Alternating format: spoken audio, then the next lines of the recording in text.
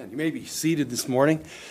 So again, so grateful to be here with us all this morning. So grateful, brethren, amen, to have God's word in our hand, as we always say, amen. Without it, we would certainly be drifting off in our own thoughts, our own understandings. And that's really one of the things that we want to correct this morning, amen, is man's estimation of himself versus God's true and holy estimation. And that's really as we begin this morning. Radical depravity, sovereign election, definite atonement, efficacious grace, and persevering grace are without question divinely tied and tethered together.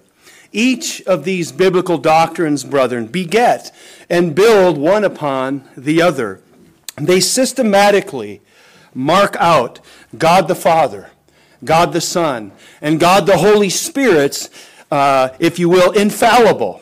Let me define that word infallible biblically. It marks out the Father and the Son's and the Holy Spirit's infallible, not capable of erring, brethren, entirely exempt from liability to mistakes.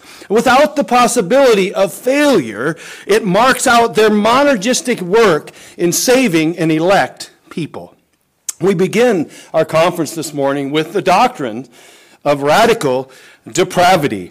Well, this doctrine of radical depravity is first because what it does is it places upon your eyes and my eyes the lenses through which we indeed see the natural condition of men, of every man, of every woman, of every child. This is what the doctrine of radical depravity does. Depending on what you believe about this and what God says concerning this will indeed dictate what you believe concerning the rest of the doctrines that follow.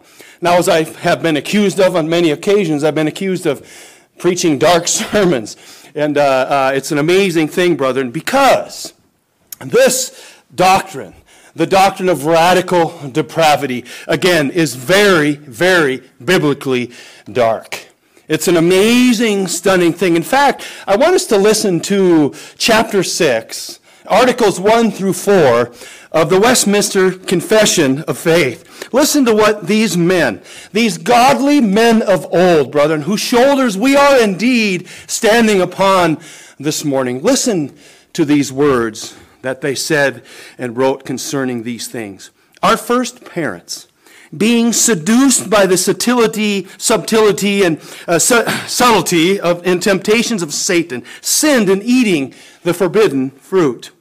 This their sin God was pleased, according to his wise and holy counsel, brethren, to permit, having purpose to order it according to his own glory. By this sin they fell from their original righteousness and communion with God, and so became dead in sin, wholly defiled in all parts of and faculties of soul and body. Now again, I thought this was very interesting, this next section that they said. They said, they being the root. And that, brethren, is a most important deduction that these wise, godly men had made. They being the root of all mankind, the guilt of this sin was imputed. The same death in sin and corrupted nature conveyed to all of their posterity, descending from them by ordinary generation. And from this original corruption, we are whereby utterly indisposed, disabled, and made opposite to all good, and wholly inclined to all evil, and do proceed all actual transgressions. Now again, that word root that they used was such a wise thing that they put in there. So our doctrine this morning, radical depravity, let me define that for you. The word radical comes from the Latin word meaning root. I don't know if you knew that or not. It's quite an amazing thing. It means to proceed from, to permeate thoroughly, thereby affecting the fundamental nature of something in its entirety. That's what radical means. Again, wise men of old, wise godly men writing in these doctrines, in these documents. The root. Adam and Eve were the root. Adam himself. Now, depravity denotes and speaks of righteous incapability. Because all of us proceed from the root of Adam. There is by God's divine declaration, brethren, no one Not one. And again, brother, this again goes back to our estimation, man's estimation versus God's estimation of how he sees us in our unregenerate state.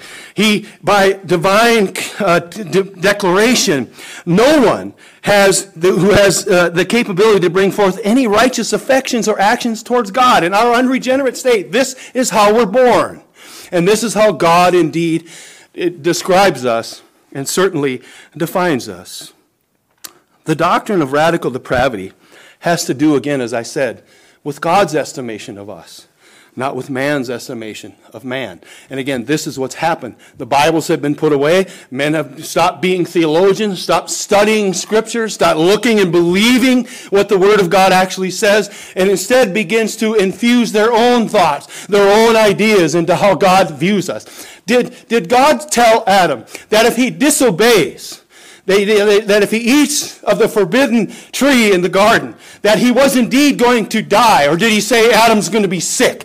It's a stunning thing, brethren, when you consider this. Follow the process along. God told Adam. Eve told the serpent. What did she say? Hey, if we eat of that, we're going to what? Die. We're not just going to be sick and become a little bit incapacitated. What did Jesus say? Hey, let the dead go bury their dead. Walking dead men and women, brethren. And of course, Paul, in Ephesians chapter 2, says that we are what? Sick in our sins. We're just not feeling well in our sins. We can grab ourselves by our own bootstraps and lift us. No, we are dead in our sins and trespasses. And it's a stunning thing again. But men, again, as they have put the Bibles away and have, if you will, infused their own understanding. Well, no, we're not really dead. No, actually, that's what God said. That's what Eve said. That's what Jesus said. That's what Paul said. All of them said that is our condition. And so again, how one understands this doctrine of radical depravity is how you will indeed view those wonderful, glorious doctrines that are to follow. I get to be the bearer of bad news. The bearer of bad news this morning. And again, I've been accused over and over again of preaching dark sermons.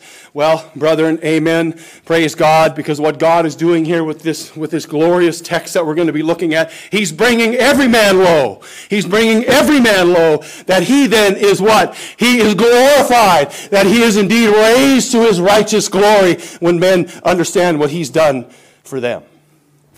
It's a stunning thing. Look there if you would. Romans chapter 3. Look at verse number 9. Romans chapter 3, look at verse number 9. What then? Paul liked asking rhetorical questions. All through the book of Romans, actually. Romans chapter 8, right here. Look at verse 9. What then? Are we better than they? No, in no wise. For we have before proved, both Jews and Gentiles, that they are all under sin. Paul begins, again, as I said, with a rhetorical question. And then he answers his own question, which is a beautiful thing, brethren, when you consider this. He answers his own question by declaring the universality of our sin problem. He asks the question, and then he says, well, let me just answer that for you from inspired writings. He says, we have before proved that both Jews and Gentiles are all under. And that language that's used there, again, the Western mind must be removed. You've got to think about what Paul is actually saying here. When he uses that term under sin, it's really much more radical. It has to do with the tyrannical rulership of slavery of sin. We, brethren, we are tied to this thing. We are in slavery to this thing. It is a tyranny. It's full of tyranny and tyrannical moves and actions in our own hearts, from which, brethren, no one has the capability to free themselves. And brethren, this really is where it starts. Paul lays it out there, the universality of sin, that we are indeed enslaved to a tyrant as we are born in our natures. Now listen. This is by design. The Holy Ghost leads Paul here, as we all believe in the inspired writings of Scripture. God breathed, that they are the words of God. Going through the pen of, here it would be Tertius, Paul's dictating, and he's writing this down. But listen, by design, the Holy Ghost leads Paul here to bring every person, again, can I say, low. I want you to see what he addresses. Every religious person. You know, them Jews, for the last almost over 2.5 chapters into chapter 3, Paul's been speaking of the universality of the sin. He says, are the Gentiles any better? Nope. Are the Jews any better? Nope. So he addresses every religious, if you will, person out there, every unreligious person. Every non-religious person, every pagan, the Gentiles, the pagans. He's addressing everyone, every atheist and brother, every moralist. And again, this is something we have to be careful of, because you can be a good moral person, quote unquote, and not be saved. He's addressing them all. He's addressing all of these people, if you will. And he says, I've addressed all of you. I've addressed every person. And every person, the whole world, stands before God guilty in this condition. Look at verse number 19. Look at verse number 19. Now we know that what things soever the law saith, it saith to them who are under the law, that every mouth may be stopped, and all the world may become what? Guilty before God. This is what Paul has been building up to. He's been speaking about this, calling all men, every class of men, everyone to account, and to understand that they are indeed guilty before God. Now, verse 9 is just the beginning of God's x-ray. And that's really what this is again. Again, keeping in mind, brethren, the whole thought here has to be not what I think of myself, not what I think of other men, but what God thinks of other men. That's ultimately what must be the overriding doctrine and understanding that we're talking about here. How does God view it? Again, how does he view me? And again, he just begins here in verse number 9 with this unbelievable x-ray. That's just the beginning of the deep look that we're going to see of the outer man and the inner man and the corruption of both. It's quite an amazing thing. In fact, look at verses 10, 11, and 12. He lays the groundwork for this descent. Again, lowering men where they need to be lowered to. Because when you understand how low we really are, when he saves your soul, you will have a glorious, amazing understanding of what God has done for you. It's just like one of the men was praying before we came out here. This doctrine, brethren, does not promote pride by any stretch of the imagination. Actually, Arminianism promotes pride because man steps in and has a way to help God with what he does. This is something that is totally a doctrine that makes one bend their knee before God and praise his holy name because God did the work. Amen. And when you understand that, you'll get a hold of what God is doing. The Father, the Son, and the Holy Ghost. Working, I like using this terminology. The liberals, I like using their words. They are indeed in perfect harmony. One does nothing without the other, and they are in perfect and total agreement, and they are indeed working together since they have the beginning of time, brethren, to save and elect people unto himself, a peculiar people. This is what the Bible calls us. It's an amazing, and look there, 10, 11, and 12. Brother Howard, what time am I supposed to be done? 10:45? All right. Look at verse number 10. As it is written, brethren, that is such an important statement that the Holy Ghost leads Paul to write. Now listen, there is none righteous, no, not one. Count them, that's one time. Paul uses this Greek phrase to really help us to understand the depth of the darkness that men are really in. They're blind, unable to find even the wall that they stumble against. It's an amazing thing. But usually, let me ask you, brother, how many times does God have to say something before it's true? Once. So here in our text, we see it once. Brethren, he doesn't say it once. He doesn't say it twice. He doesn't say it 3 times. He says it 4 times to drive into our stubborn hearts what he is trying to convey, the depth of our condition in our unregenerate natural state. Look there. As it is written, there's none righteous, no, not one. Verse 11, there's none that understandeth. There is none that seeketh after God. Now, brethren, unless you're unique and I'm not unique or different, what that's telling me is that no one does it. No one. Unless you're special or you think you're special or whatever you think you might be. But according to God's estimation, none of us do. There's none that seeketh after God. Look at verse 12. They are all gone out of the way. They are all together become unprofitable. There is none that doeth good, no, not one. Amazing. It really is. Because, brethren, what Paul does here, as he always does, is he directs your and my attention not to his thoughts. Oh, brother, no. No, Paul would never do that. What does he do? He directs our thoughts to where? To the Word of God. That which is written. That which never changes. That which is eternal. That's when I open it up tomorrow, it'll say the same thing today that it says today to me. That which is written. He calls forth the Old Testament. He calls our attention to God's Word, to God's authority, to His unchanging mind concerning this matter. God changeth not. His mind changeth not. That's why the Word of God changeth not. His mind never changes concerning this matter. It is quite an amazing thing. And brethren, why is it so important that Paul would call upon the Word of God? Again, brethren, I say this because man's assessment of men. Can I say, by the time we're all done, we're going to understand. Man's assessment of men changes. How many times, brethren? Well, as a pastor, praise the Lord, I've never said anything like this, but I've heard many say it. Oh, he's a good man. He's good. He's a good person. Very good. And you're looking at it going, no. Men are not good. There's not one. In man's unregenerate state, we are not good. And there's so many deeper things that we can touch upon here, but we're going to hit the tops of the waves for just a moment. Paul here quotes from the Psalms and from the prophet Isaiah, not to confirm a new doctrine, but rather, brethren, to what?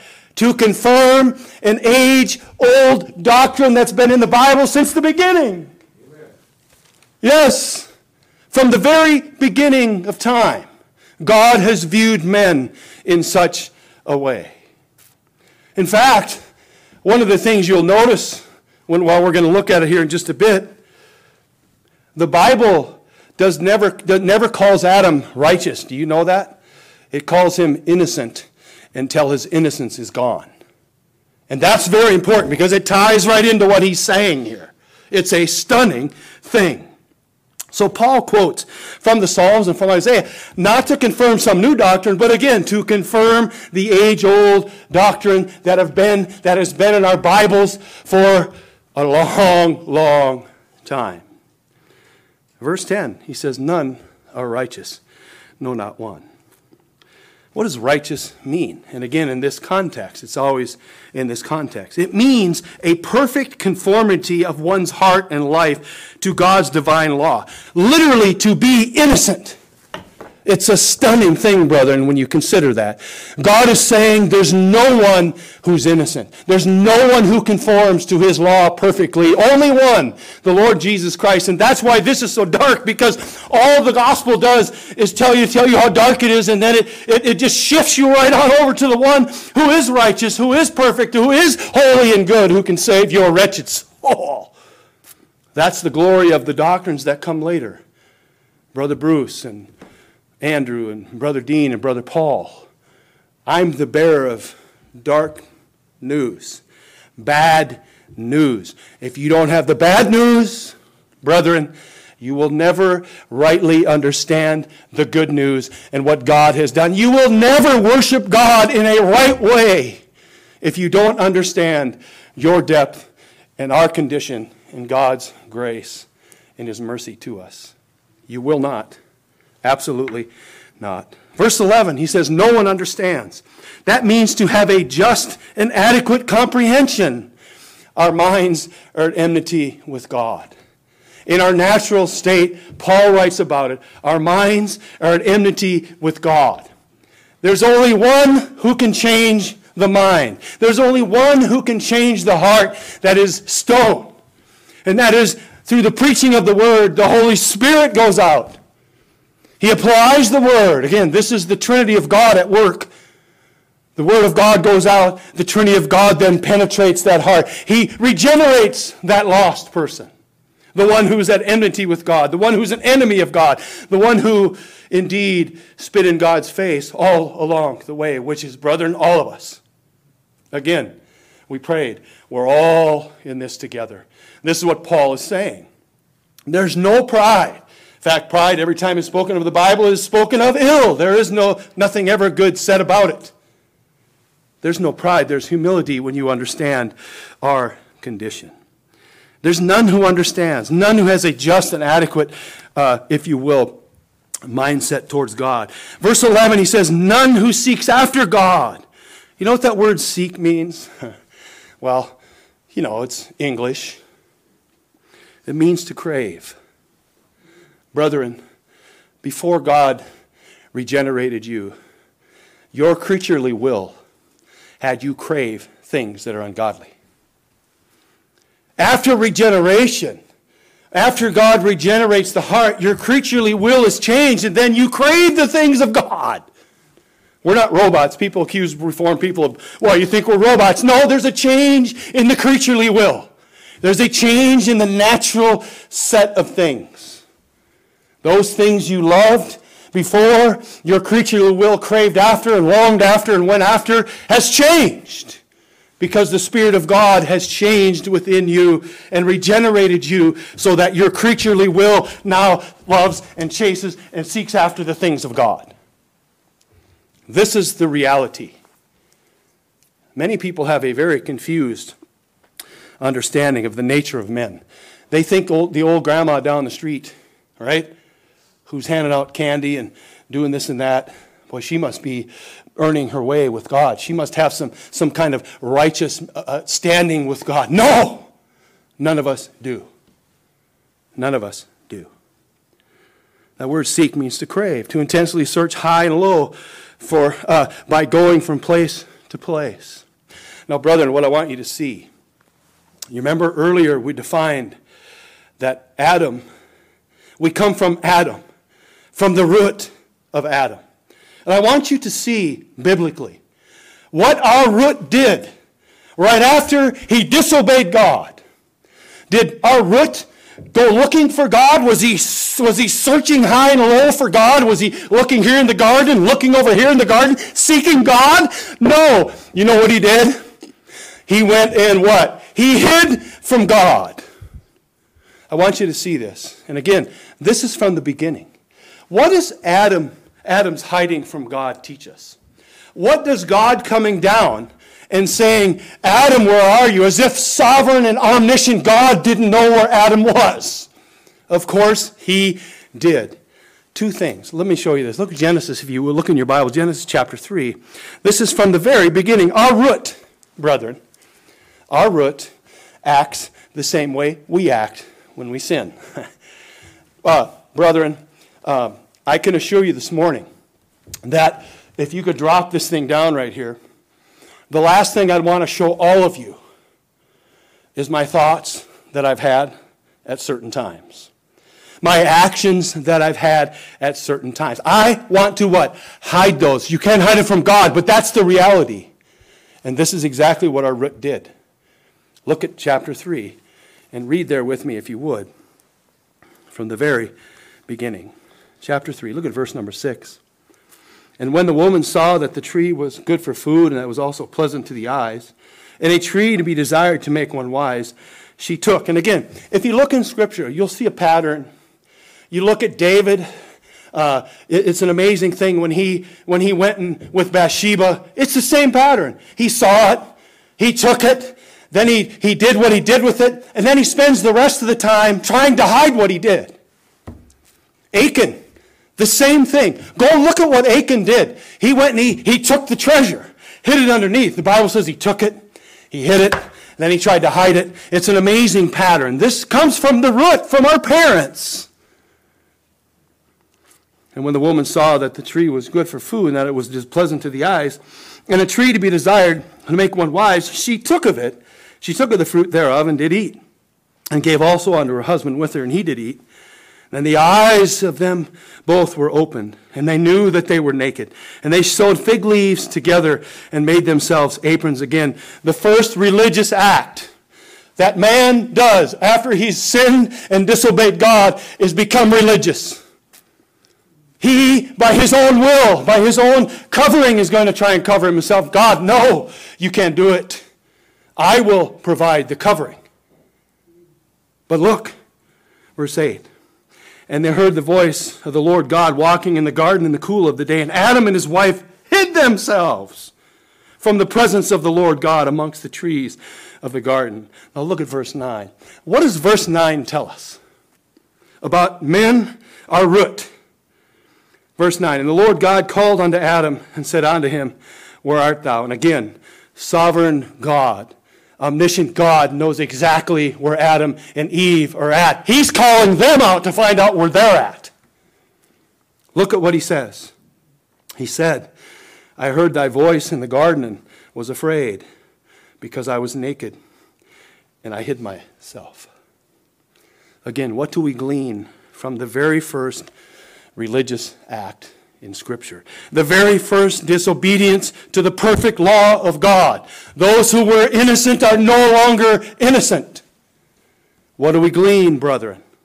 Well, first of all, it tells us that man is lost. That's the first thing. Again, we hide ourselves. We hide our sin. We hide from God. We try to hide from God. No, brethren. So man indeed is lost. Secondly, it tells us, as we understand from Scripture after Scripture, that it is God who seeks. It is God who seeks. Men hide, God seeks. Again, his work, his monergistic work in the salvation of men is just a most stunning and amazing thing to behold. Right from the very beginning, God's work is on display. Quite an amazing thing.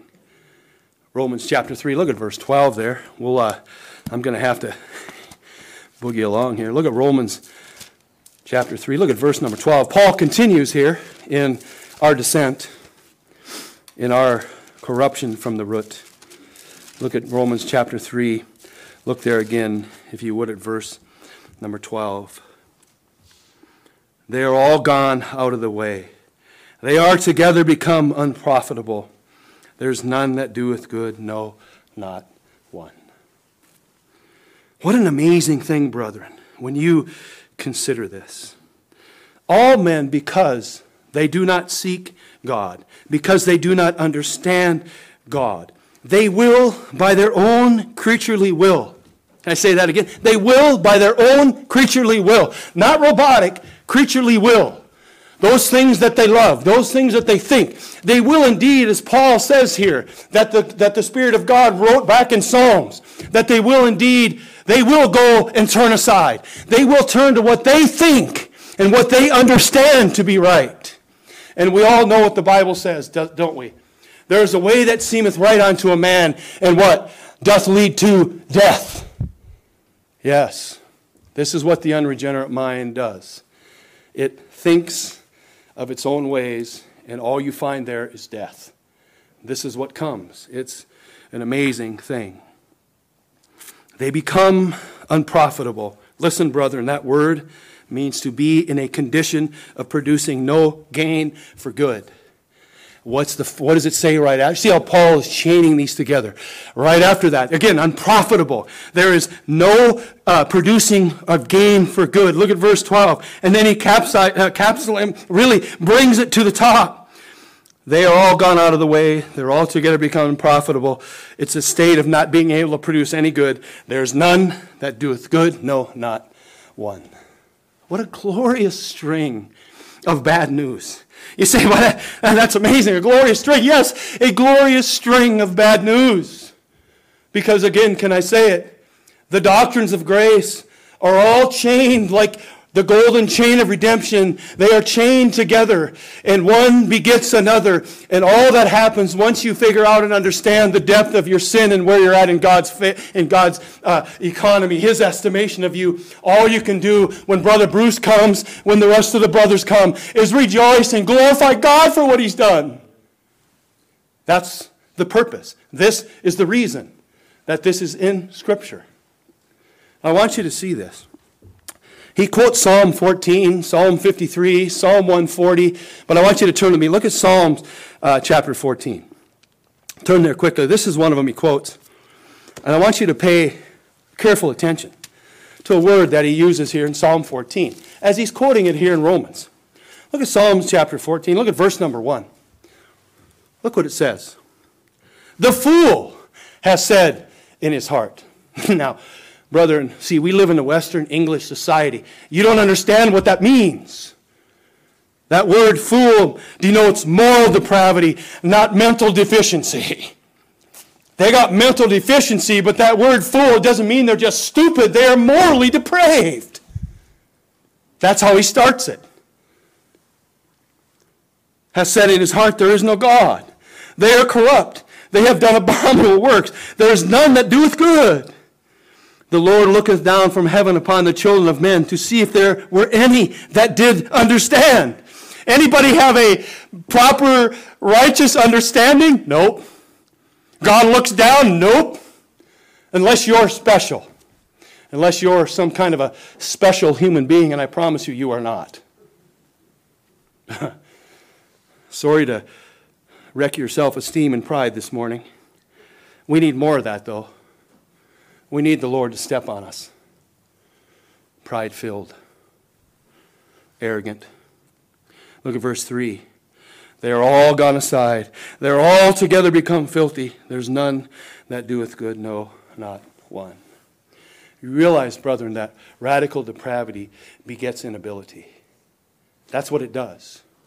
Radical depravity begets inability. God says there's none. None do good, none seek after Him, none understand Him. Again, the gloriousness of the gospel, of what my fellow pastors are going to be preaching on.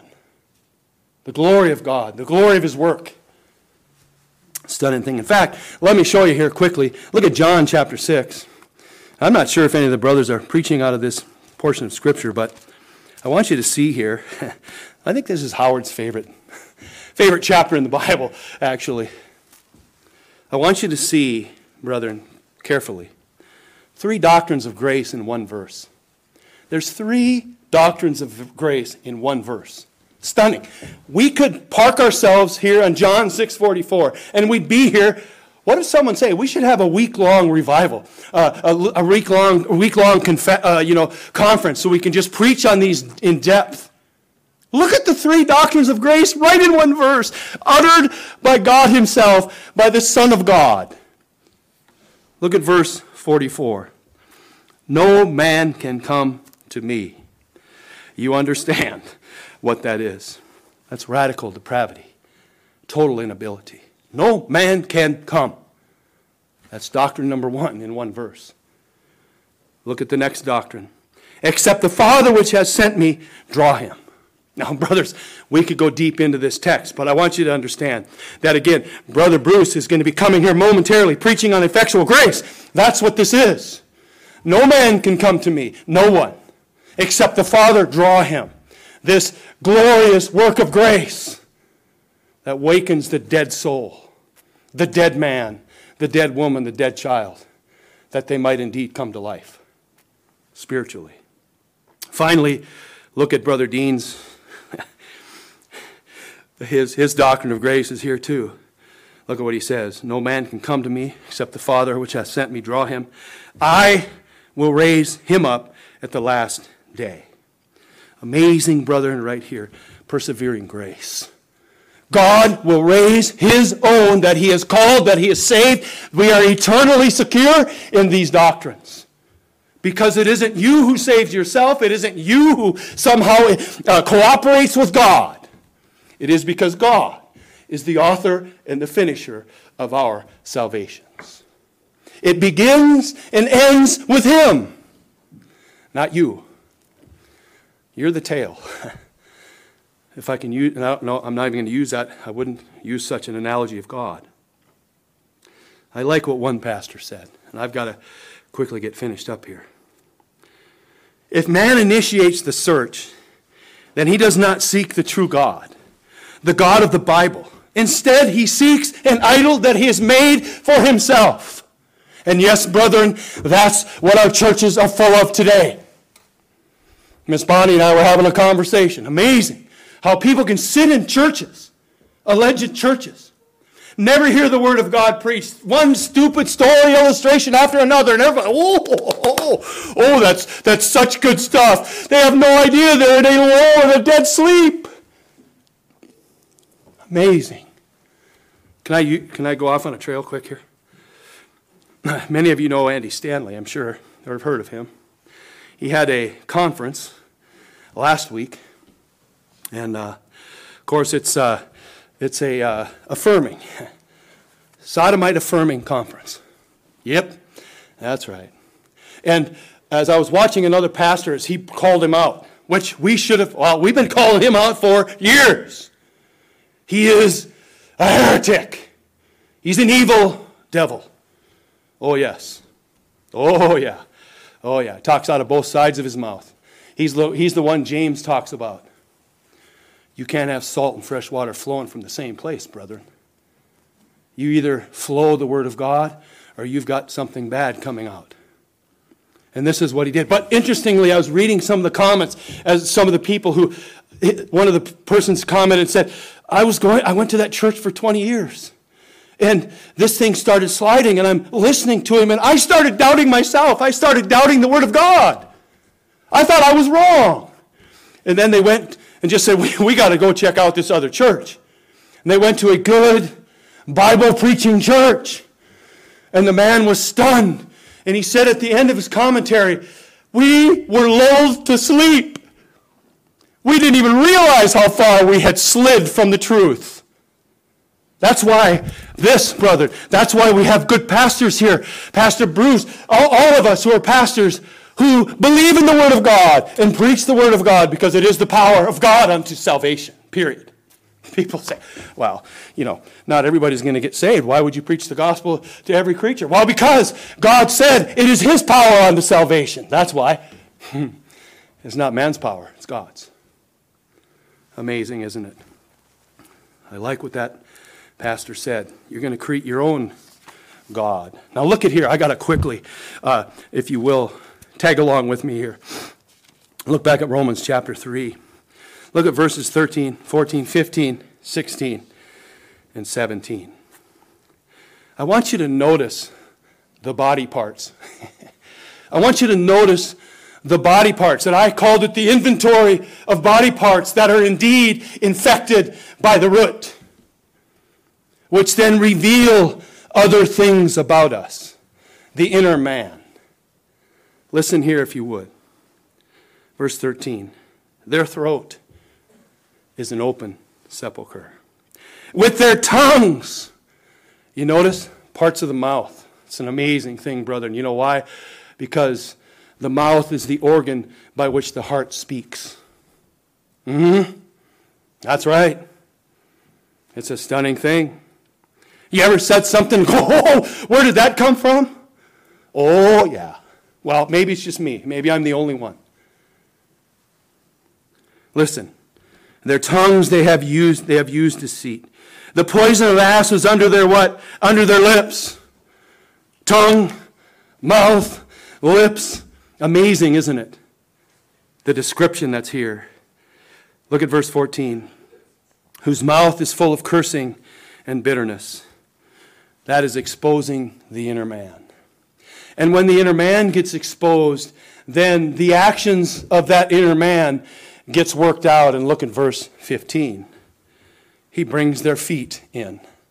The mouth, the lips, the tongue, all of it, which then produces the action of the feet, the body. Their feet are swift to shed blood, and destruction and misery are in their ways. For the way of peace have they not known. Brethren, again, as we consider this portion of the text that I have to kind of sort of speed along, You say, well, I've never committed murder. Really? Oh, no, I haven't. I've never stolen anything. I've never done. My inner man has never caused me to do something like that. I think Jesus has something to say about that. And again, brethren, it's not my estimation of me. It's Christ and God and the Holy Spirit's estimation of me. Turn with me quickly to Matthew chapter 15. Just quickly. Look at Matthew chapter 15. We'll finish her up here. Well, almost. Look at Matthew chapter 15. Look at verse number 17. Do not ye yet understand? You don't understand. You don't have a proper mind concerning what the Lord has said. Look here what it says. Do not ye yet understand that whatsoever entereth in at the mouth goeth into the belly and cast out in the draught and the sewer? But those things which proceed out of the mouth come forth from the heart and defile the man. For out of the heart proceed evil thoughts, murders, adulteries. Oh, brethren, yes. Oh, no, I've never murdered anybody. Have you hated your brother? Yeah. Mm-hmm. Jesus takes it up a whole nother level. Do you see how none of us are innocent? You ever lusted after a woman? If you're married, you committed adultery with her. This is what Jesus said. Are you innocent of that? I can tell you that most men, especially in my lost state, that was the farthest thing I was innocent from. Look at this here. Fornications, thefts, false witnesses, blasphemy. These are the things which defile a man. But to eat with unwashed hands defileth not a man. So again, Paul is using the descriptive language of body parts to show us what our heart really is like in its unregenerate state. Irregardless if we like it or not, this is what God says. This is his assessment. And finally, look there, we'll finish this up. Look at the last thing he addresses, that which is still filled to the brim with rebellion against God. Look at here, the last thing in verse 18. And this is really an important portion of it. There is no fear of God before their what? Before their eyes. There is no fear of God before their eyes. Again, brethren, our eyes are the part of the body, amen, that sees to direct our paths, to where we're going, where I'm walking, what I'm doing. Again, another part of the body. This is what it's about. Man in his unregenerate state gives no consideration of God in the direction he takes. Man plods his own course. Yes, according to his own understanding, he does whatever he thinks is right. And brethren, the fear of God, can I just say this and we'll close here? The fear of God is the beginning of knowledge. The place of having a right reverence for God. Let me show you what one acts like who has no fear of God. Look with me, if you would, in the book of Exodus. I want you to see how the Bible describes Pharaoh. And I want you to listen to the language that he even admits to. And yet, he will not repent because there's something missing. Look at here, Exodus, if you would, chapter 9. Look there, Exodus chapter 9. And again, just the systematic, if you will, tethering of doctrines together. It's an amazing thing. Look at Exodus chapter 9. Look at verse number 27. Right in the middle of the seventh plague of hail, darkness. Look at what happens here. Verse 27. And Pharaoh sent and called for Moses and Aaron and said unto them, I have what? Sinned this time. He's admitting to Moses that he sinned. And not only does he admit he sinned, look what he says. He says there, said, I have sinned this time. The Lord is righteous, and I and my people are wicked. Moses, I'm a sinner, and by the way, all of my Egyptian people are wicked. Listen, brethren, that's a glorious thing to understand. That you're a sinner. This is what this doctrine does. It causes one to bring one to the realization of that. Look what he says. Verse 28. Entreat the Lord, for it is enough that we be no more mighty thunderings and hail. I will let you go, and you shall stay no longer. And Moses said unto him, as soon as I am gone out of the city, I will spread abroad my hands unto the Lord, and the thunder shall cease, neither shall there be any more hail, and thou mayest know how that the earth is the Lord's. Look at verse 30. But as for thee and thy servants, I know that ye will not yet what? Fear the Lord God. The fearing of God is the beginning of knowledge. If you look in Scripture, and we need to finish up, if you look in Scripture, you will see what the fear of the God does to those who have been regenerated. It keeps one from sinning against him. Again, it brings repentance, which Pharaoh, of course, was the instrument God had used. Amen? He was an instrument of destruction. But in reality, he still stood and said, I'm wicked, I'm a sinner, and I'm not going to repent. It's a stunning thing. Why? Because he feared not God. This again is the pattern of the unregenerate man. In fact, John Calvin said this. In short, the fear of God is a bridle to restrain our wickedness. So when it is wanting, we feel at liberty to indulge in every kind of licentiousness. Brethren, this is true. When you don't fear God, you will do things you normally would not do. Let me close. Let me just, if I could, give us a little summation. Man is born dead in transgression and sin. His heart is deceitful and desperately wicked. This is what the Bible says. He is held captive by a love for sin in the unregenerate dead state, so that he will not seek God, because we, in that condition, love the darkness. We do not understand the things of God. Therefore, we suppress the truth of God in unrighteousness. Man continues to willfully live in sin because, brethren, it seems right to them. It seems right to us. We will live that way because it seems right. So we then reject the gospel of Christ as foolishness. Okay, I know, maybe I'm the only one that when God was drawing me and bringing me to salvation, I'd look at the Bible thumpers and say, oh yeah, a bunch of Jesus freak Bible thumpers, those sorts of things, until God opened my eyes to see the gospel. Amazing. The doctrines of grace build upon one another. The bad news we have just heard, again, the bearer of bad news. It is my stead today to do that. And I'm thankful that the Lord would allow me to do such a thing. This is making room for the good news that follows. For that which we, brethren, will be on our faces thanking God over and over and over again for. God indeed is sovereign. God indeed is working his monergistic way to save and elect people unto himself. Let's pray. Father, we thank you again for the privilege you've given us to be together this morning. Father, to hear your word, which is so important. For it truly is the power of God, the gospel, the power of God unto salvation. First for the Jew and then for the Gentile.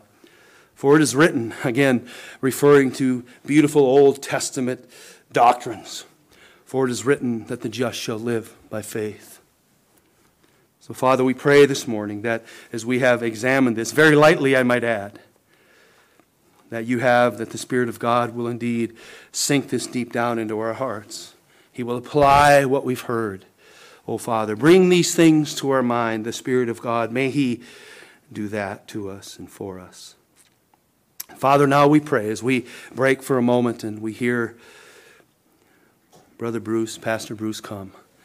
Father, may you use him for your glory, for your honor.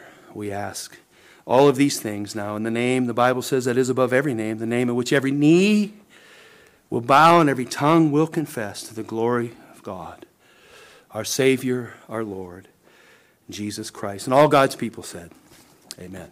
Amen.